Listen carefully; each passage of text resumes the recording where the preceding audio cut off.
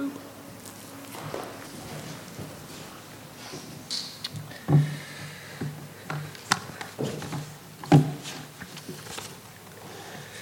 if you'd turn in your Bibles to Matthew chapter 9. One more thing, sorry. Really amateur hour around here. If you turn your Bibles to Matthew chapter 9, or if you don't have a Bible or don't want to look in the Bible, looks like it's in the bulletin here.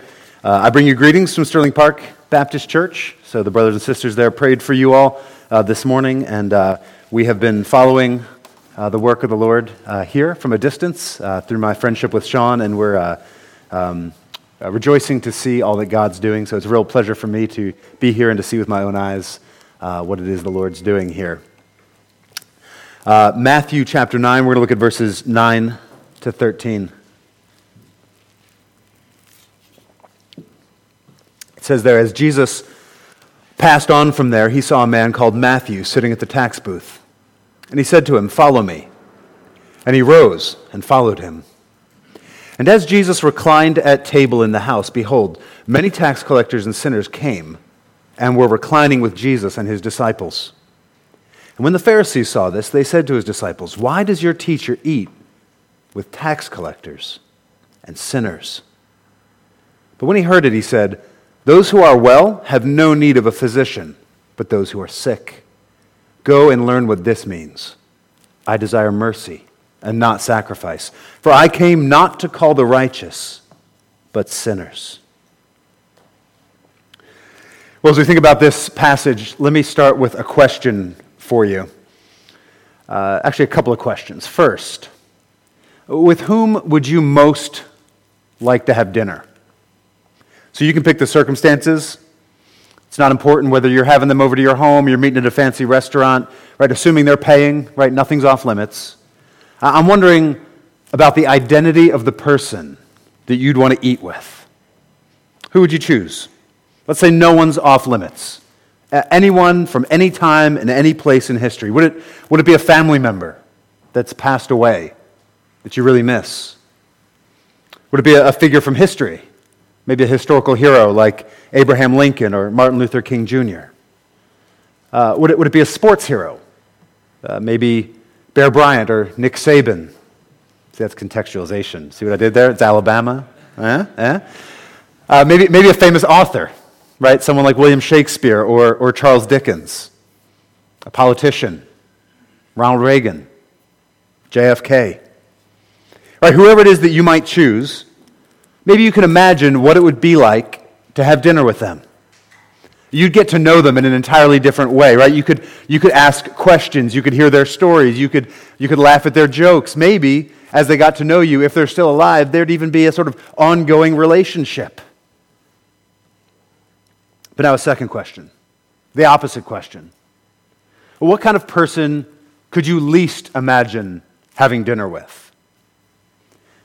Maybe you're politically conservative. And so imagine your horror if you found yourself seated at the dinner table with the previous president. Maybe you're politically progressive, and imagine your horror if you found yourself seated at the table with the current president. Think about it for a second. With whom would you absolutely, under no circumstance, want to sit down and share a meal? Maybe it's somebody you think is dangerous, like a gang member or a terrorist. Or somebody you think is despicable, like the CEO of a company that knowingly pollutes the environment. Maybe it's someone who spends their life advocating for a different perspective than yours when it comes to a social issue like abortion or LGBTQ matters. Again, whatever it is, whoever that person would be, imagine how the meal would go. What would you talk about, except for how despicable you find them? Right? What if you actually found out you enjoyed their company? That you actually liked them after you got to know them? How would you be able to communicate your disapproval clearly enough to your buddies so that your friends and family didn't think that you were a sellout for having dinner with this person? Right? After all, having dinner with someone, it's a way of communicating a relationship, right? It's affirming someone, it's recognizing them. We see in our passage from Matthew's gospel this morning that Jesus' choice of dinner companions is ruffling quite a few feathers. If you know Matthew's gospel, you may remember Jesus at this point is something of a celebrity. Matthew 7, verse 28 tells us that his teaching was astonishing people. He's basically going around and he's healing people, he's performing miracles, he's teaching these extraordinary things, and huge crowds are flocking to him. So when Jesus rolls into town, one of the big questions is, where's he going for dinner? Who's he going to eat with? Who is he going to honor with his presence? Who is important enough that Jesus is going to spend time with them? Surely this was the most exciting thing going on in the little seaside town of Capernaum on this day.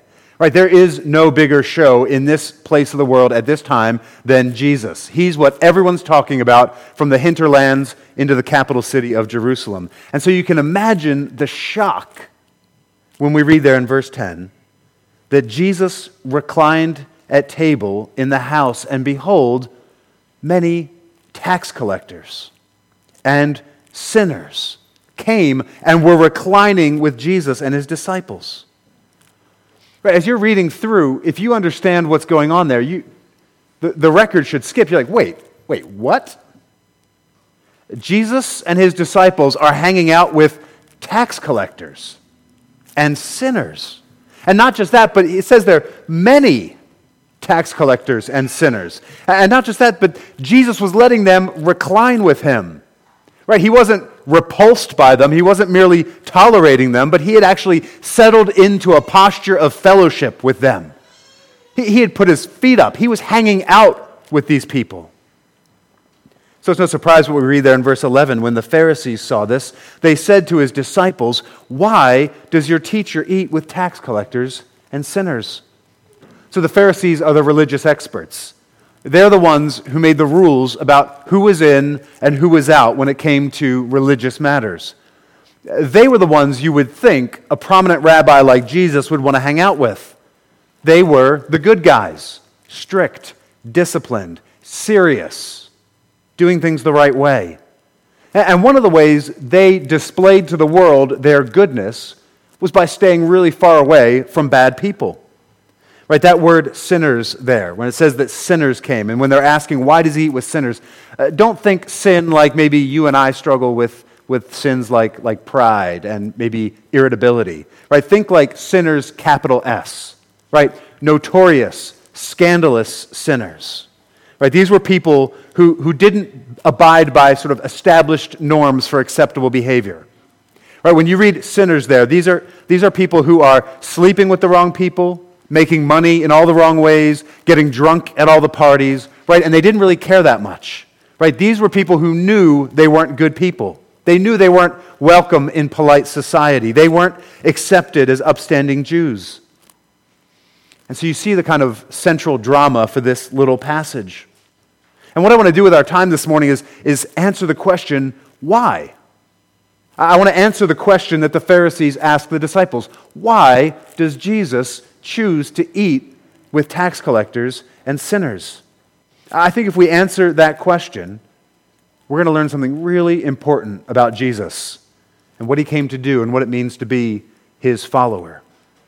But before we dig in too far into that, we've got to go back and see our context just a little bit. It's set for us there in verse 9 at the beginning of our passage. We meet our author, Matthew, for the first time. We read there, as Jesus passed on from there, he saw a man called Matthew sitting at the tax booth, and he said to him, "Follow me." And he rose and followed him. So earlier in chapter 9, Jesus had returned from his trip across the Sea of Galilee. He was in something of his adopted hometown of Capernaum, and he healed a paralyzed man. And he started a controversy by asserting his right to forgive this paralyzed man's sins. And so now Jesus moves on from that house where he performed that miracle, and as he's going along, he sees this man, Matthew, sitting at a tax booth. That means that Matthew's a tax collector. And that's really significant. So let me just fill you in on the background there. At this point in history, this region, Palestine in the ancient Near East, it's occupied by the Roman Empire. And the one thing that Rome would do was, the Roman Empire was so big, you couldn't have like Roman government in every sort of far-flung part of the empire. And so what they would do is they would put some of their soldiers there, they would prop up a local government, and they would just like tax the tar out of people. And they would use that money to kind of keep the people poor, and they would use that money to support their troops there in the region. And so one of the ways they imposed taxes was by collecting tolls along the roads. And that seems like what Matthew was doing. The Romans would sell the rights to collect taxes to anyone who had enough money to put it up front. So if the Romans were like, hey, we want to get $100,000 out of Decatur, Alabama, right? Somebody who puts up the $100,000 then has a right to go shake down everybody in Decatur to get as much money as they can.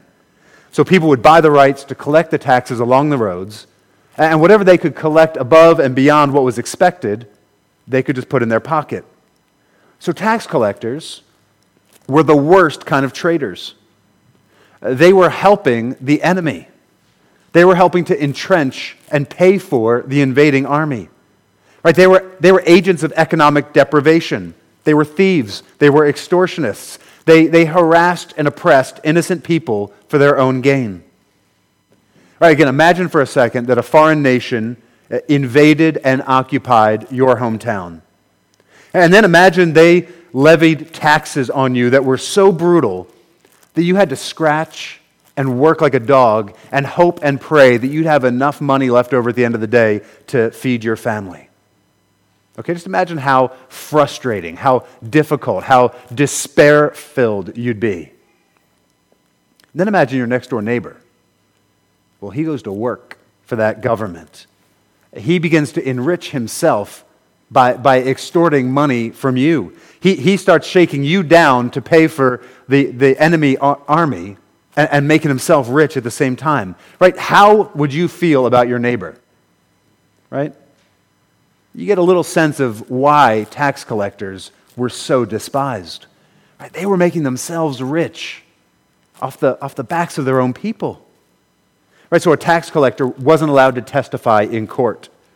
They weren't allowed to come into the temple. According to some Jewish legal experts at the time, it was impossible to commit a crime against a tax collector. Right? You could steal your taxes back from them. You were allowed to cheat them. You were allowed to physically abuse them if you could get away with it. So when we read about Matthew sitting at his tax booth there, you've got to think this guy is the absolute worst. He is a horrible person who's done horrible things. He obviously doesn't care what other people think of him, or he wouldn't have chosen this line of work.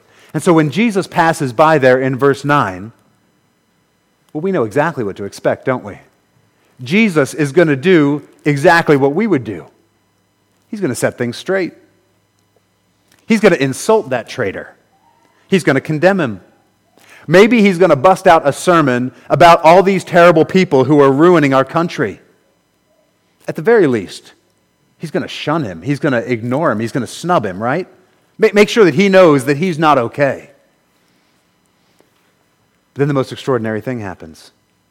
Jesus walks along. He doesn't hiss or taunt this tax collector. He calls him. I want you to be with me.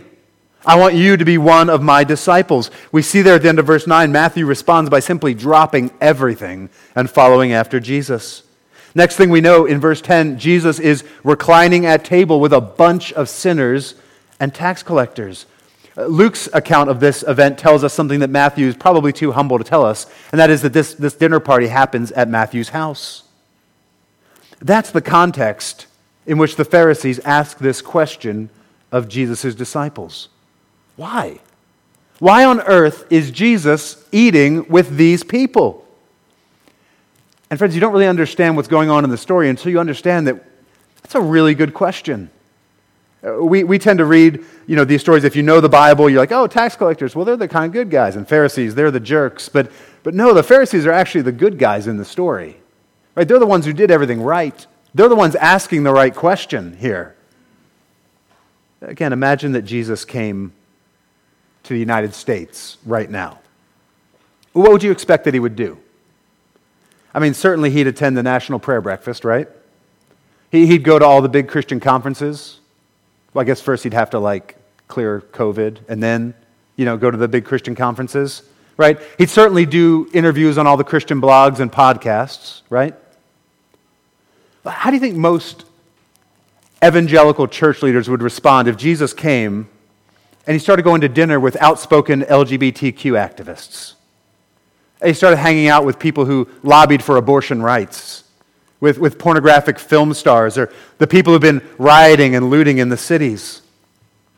Wouldn't you be frustrated?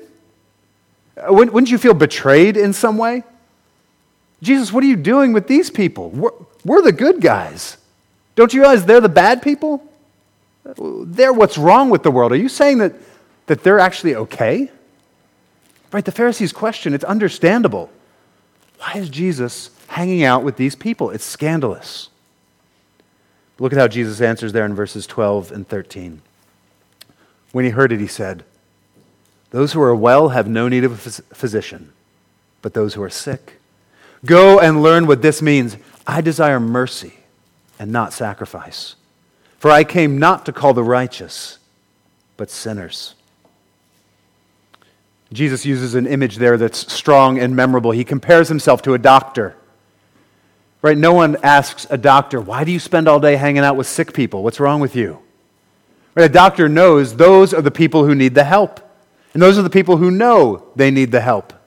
And so in the same way that a physician goes to the physically sick, so Jesus is saying that he is the great physician of our souls. And so he's going to those who are spiritually sick. Can you see there at the end of verse 13, Jesus is explaining his mission to us. Here is God himself, the entirely divine Son of God who has always existed and who will always exist. He's come to earth, taking on human flesh, and here he's telling us why. What did he come to do? He says he came to call sinners. He calls sinners to repentance, to leave behind their ways, to leave behind their soul-destroying, futile efforts to find happiness and meaning and life, their worthless efforts to make life okay through sex and money and alcohol. Jesus is calling them to leave behind all of the ways that they've been hurt and despised and rejected and ostracized, and he's calling them to come follow after him, just like he called Matthew. He's calling them to find rest for their souls. He's calling them to find forgiveness and healing and new life and a restored relationship with God. Jesus left the Father's side. He left the riches of heaven. He took on human flesh in order to do exactly this, to call sinners to himself. Friends, that's what God's salvation looks like. He didn't merely make himself available. He didn't leave clues to where we could find him. What we see here is that God's Son came after sinners. He came to where sinners were. He ate dinner with sinners. He hung out with crooks and prostitutes. He went to where they were because he knew they wouldn't come to him any more than lost sheep find their shepherd. He knew that if he didn't go, if he didn't call them, they were never going to come. And here's the thing, as Matthew's gospel unfolds, what you see is that this project of calling sinners, it's going to cost Jesus everything. Right? Jesus didn't come, it turns out, to call sinners just like you and I might sort of run a Saturday afternoon errand. Right? It wasn't like something on his to-do list that he just kind of like, all right, I've called sinners, let's move on. No, what it was going to mean for Jesus is that he would be delivered over to the Gentiles. And they would mock him and treat him shamefully. They would spit on him and flog him. And as if that weren't enough, he would be nailed to a cross and left to die like the worst kind of sinner. And as Jesus hung on that cross, even though he'd done no wrong at all, he took the punishment that the sins of his people deserved. As Jesus hung on the cross, God the Father laid on him all of the wrath, all of the punishment that our sins deserve, that Matthew's sins deserved. It turns out the physician healed the sick by taking the disease on himself. He bore our guilt so that we could be called into new life, so that we could enjoy freedom from guilt and fear and shame. And Jesus rose from the dead.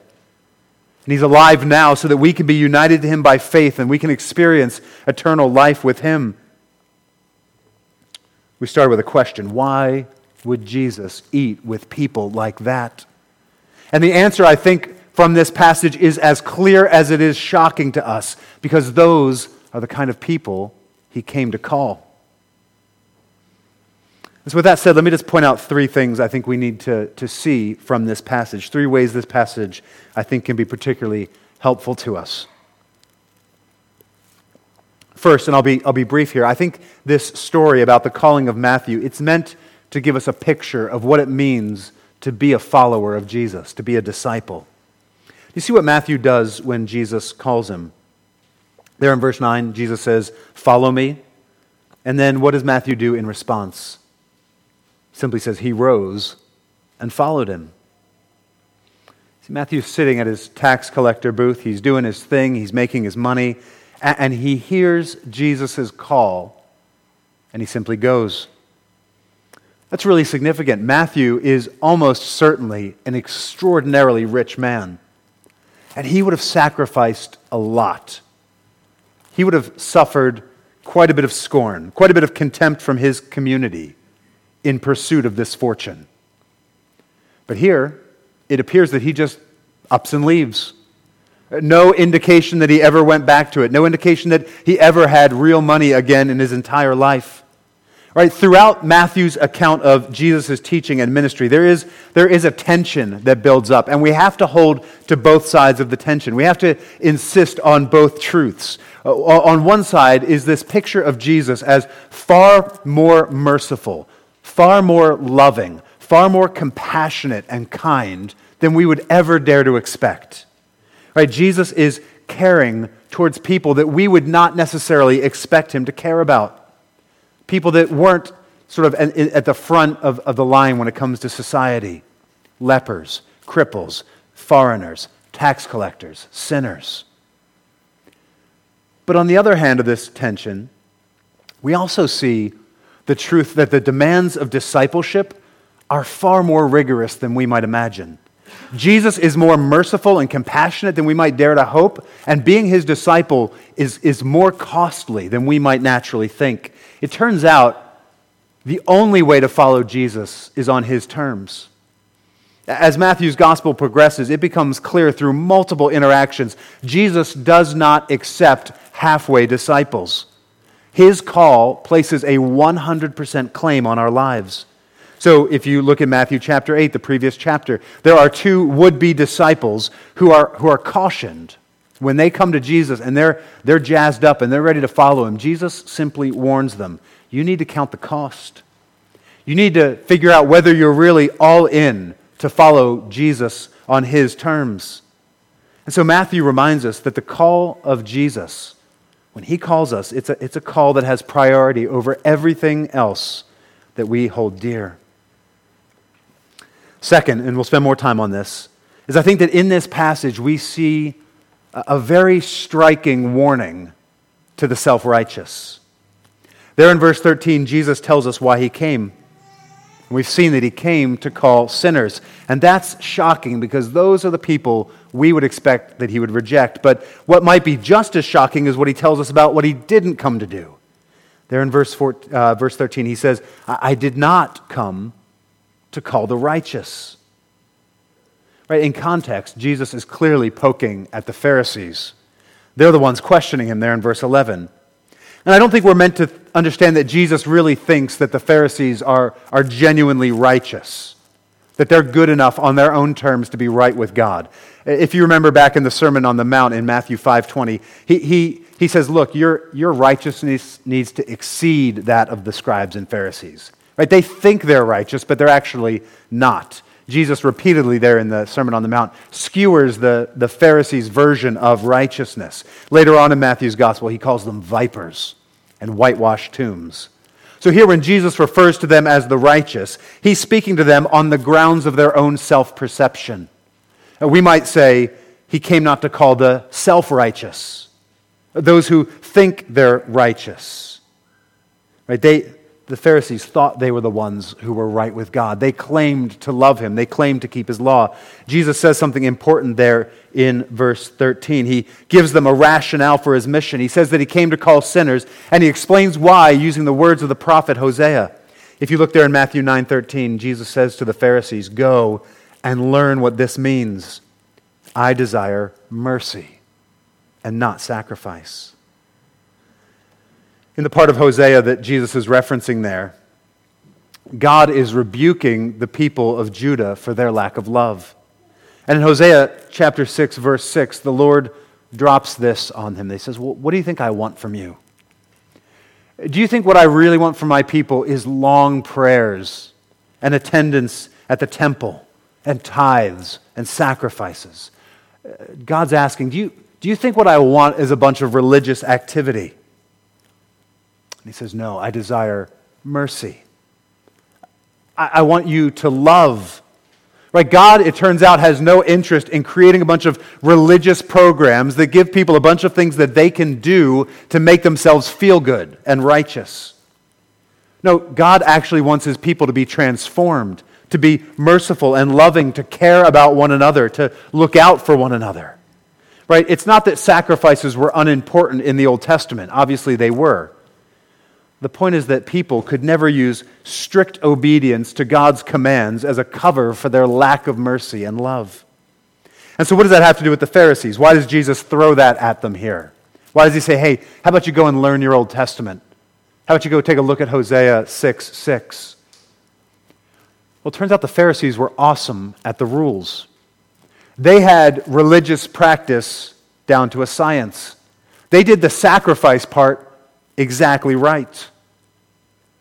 But what was missing? Mercy. Love. They looked on tax collectors and sinners, and they hated them. But they should have gone after them, right? If they were really righteous, they would have pursued in love and mercy. They should have helped these tax collectors and sinners. They should have prayed for them. They should have pleaded with them to turn back to God. Right? If they were really righteous, if they were as righteous as they thought they were, if they were righteous in the way that God defines righteousness, if they were actually loving and merciful, well, what would they have done?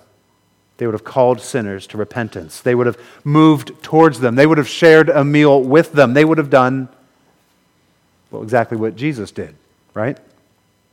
So Jesus says to them, "Look, I didn't come for you. I'm not here to heal people who think they're perfectly healthy. I'm not here for the self-righteous. I'm here for people who know they need me." And so, friends, maybe the most important question for each one of us this morning is this: which one are you? Are you a sinner, or are you righteous? Are you a sinner, or are you self-righteous, trusting in your own goodness, trusting in your maybe religious performance? Look, here, we're at church on Sunday morning. Friends, this is challenging for us. I think if we just drift along with the current of our wider world, it's really hard for us to get to a place where we say we are sinners. Everything around us encourages us to think that we're great just the way we are. Right? It's widely assumed that the best way to be a healthy, well-adjusted person is to learn to accept yourself completely. And when you do see something there that's not quite right, you need to learn to forgive yourself for that. Right? The heroes in our popular stories are people who learn through experience to be true to themselves, right? To throw off the shackles of what other people tell them and how other people want them to change. And so it might be hard for us to come to the conclusion that we really are sinners, that there's something fundamentally wrong with us. It's hard for us to hear the call of Jesus that sinners ought to turn to him. We might be in danger of being so self-accepting, so comfortable, so confident in our own morality, in our attendance at church services, that when the great physician offers us healing, we simply say, "I'm not sick." So friend, how do you understand yourself as you stand before God? Do you see yourself as basically healthy, righteous? Or can you feel the weight and the depth of your own sin? I imagine there are several different kinds of people here this morning. I don't know many of you personally. Maybe you're not a follower of Jesus. And maybe all of this sounds a little weird to you. Of course you're not sick. Of course you're not a terrible sinner. You're probably a basically good person. So what is all of this about? If that's the way you view yourself, I think Jesus would say that you, like the Pharisees, have a self-perception problem. If you think that you're basically okay, that you've done enough, that you're kind of cruising along at a good altitude here, that you're not really spiritually sick, I think what Jesus would say to you is that it's not so much that you're healthy, is that you haven't come to grips with the fact that you're sick. God's word could not be clearer that each and every one of us, no matter how religious, no matter how polite, how successful, how nice, every one of us is a sinner. Every one of us needs to hear Jesus' call and turn to Him. I think if you examine your life with a lot of honesty, you'll see that this is true. That you've built your life, you've built your identity on things other than God. That you've looked for meaning and purpose and pleasure and happiness in lesser things. That you've given your love, your devotion, not to the Creator, but to the creation. If you look over your life, maybe you've seen the fruits of this sin. Bad habits that you can't change. Broken relationships. Guilt. Selfishness. Pride. Anger. Striving for things only to get them and find out that they're really not as great as you thought they were. Still don't feel complete. You still don't feel whole. Friends, it's not enough to be a decent person. Again, I don't know you perhaps, but I can almost promise you that you're not as good a person as these Pharisees were. But Jesus still saw them as sick and self-deceived. Right? They never saw their own need for Him. The bigger problem here is that they are blinded by their decency. So friend, can you see it? Can you see that you need help? The diagnosis is the first step to the cure. Only those who know they're sick will flee to the great physician for healing. There's a second kind of person I can imagine might be here this morning. Perhaps you're not a follower of Jesus.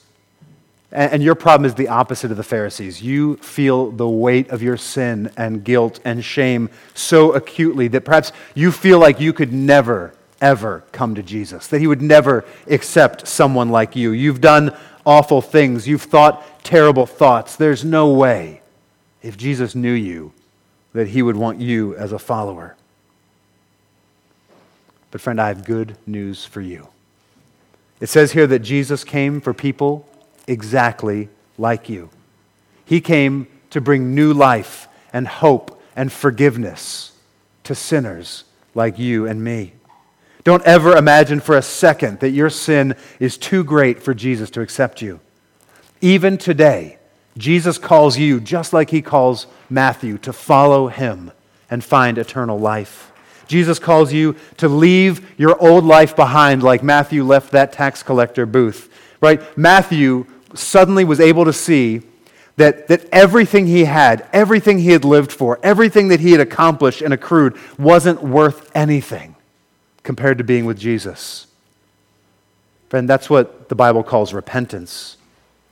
Turning away, feeling genuine remorse, asking God's forgiveness, and following after Jesus.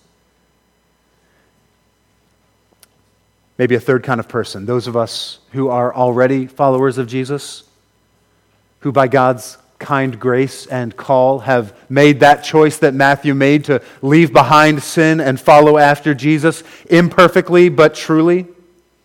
I wonder if you can see how this little story applies to your life. There is no becoming a follower of Jesus without seeing your sin and turning from it. You, at some point, must come to realize that you are sick and you need a physician.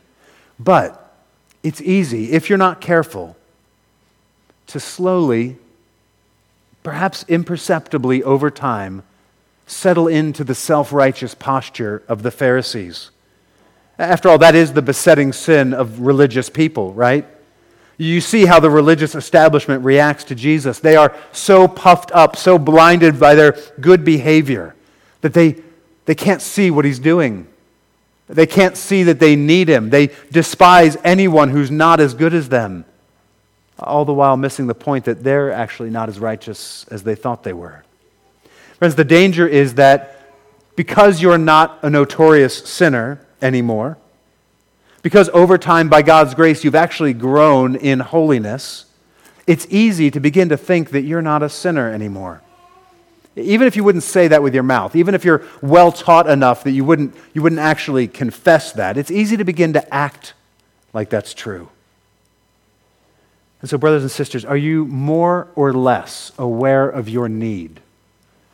Are you more or less aware of your own personal insufficiency, your spiritual inadequacy? Are you more or less aware of that than you were a few months ago, or a few years ago, or when you first became a follower of Christ? I think it's the experience of growing Christians that even as they grow in grace, even as they say no to sin and become more godly, I think it's the experience of growing Christians that even as that happens, they become more aware of their sin, more aware of how far short they fall of God's standards.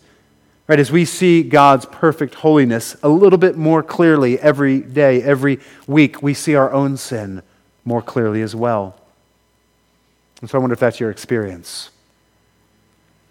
Christian, are you critical? Are you judgmental? Do you tend to be very aware of other people's faults and how much better you're doing than they are? Do you find yourself regularly amazed by the grace of God? Right, when you sing Depth of Mercy, can there be mercy reaching even me? Do you actually mean that? Or do you just kind of sing that because that's the kind of thing you sing if you're a Christian? Do you find it almost inconceivable that God would choose to send his Son to save someone like you?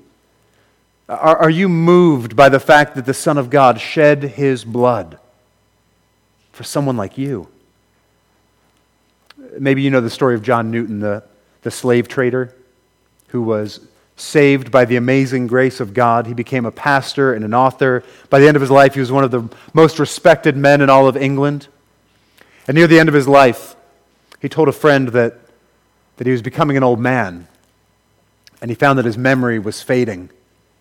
And so he told his friend, in fact, he's like, anymore I really can only remember two things: that I'm a great sinner and that Christ is a great Savior.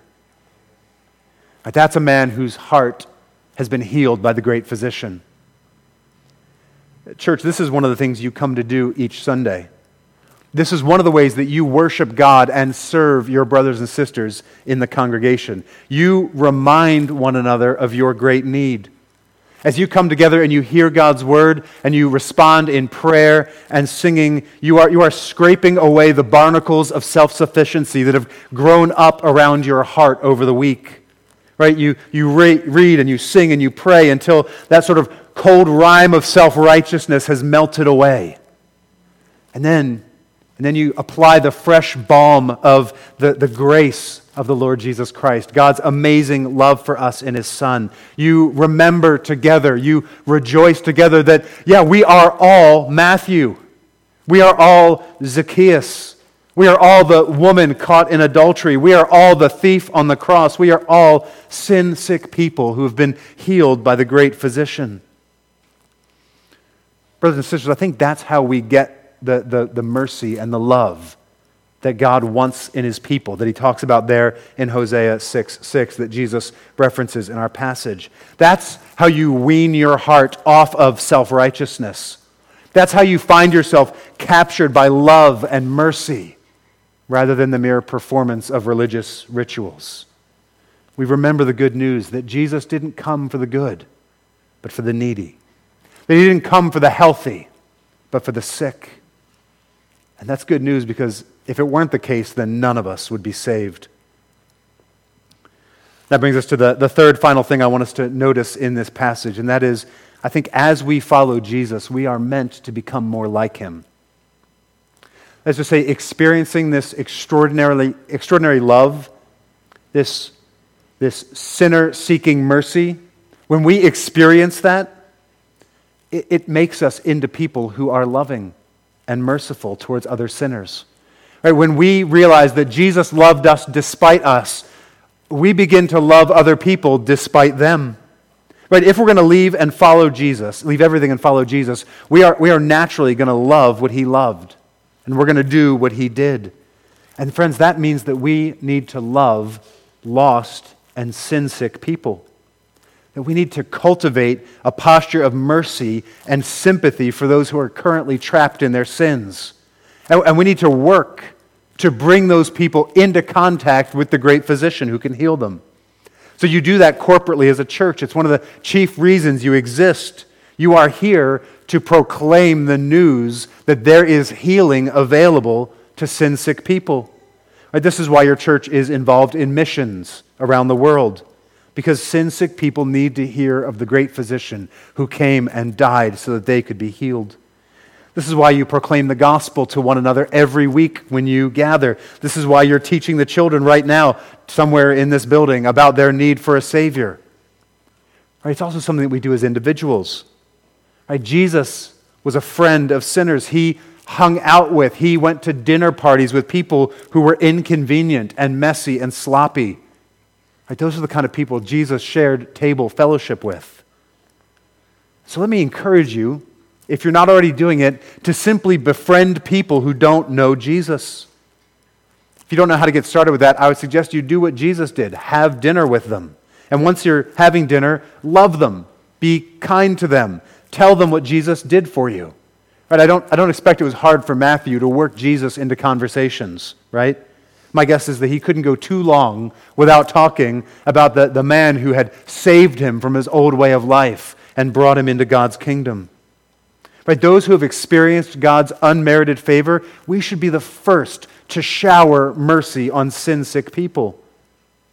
Right? Those who have been inoculated to the lie that what God really wants is sacrifice, religious duty and performance. That what God really cares about is the clothes that you wear and the religious-sounding words that you speak. Right? Those of us who have had our self-righteousness ripped out of us and had it replaced with mercy, we should be rushing to serve and love and care for the sin-sick, the prisoner, the immigrant, the outsider. Friends, experiencing the mercy and grace of Jesus ought to make us merciful, gracious people.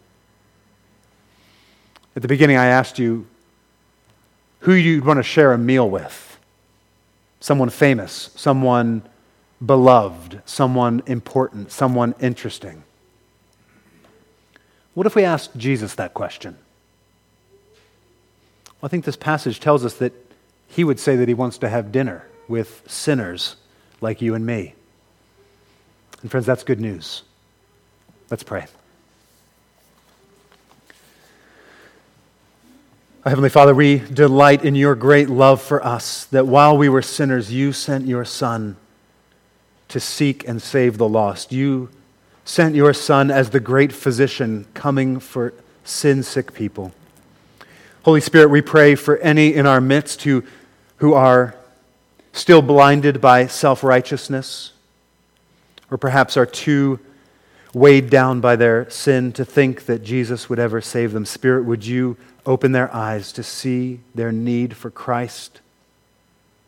And what a great and loving and merciful Savior he is. Would you make us more like Jesus, Holy Spirit? Would you help us to be loving and merciful? And we pray all these things in his beautiful name. Amen.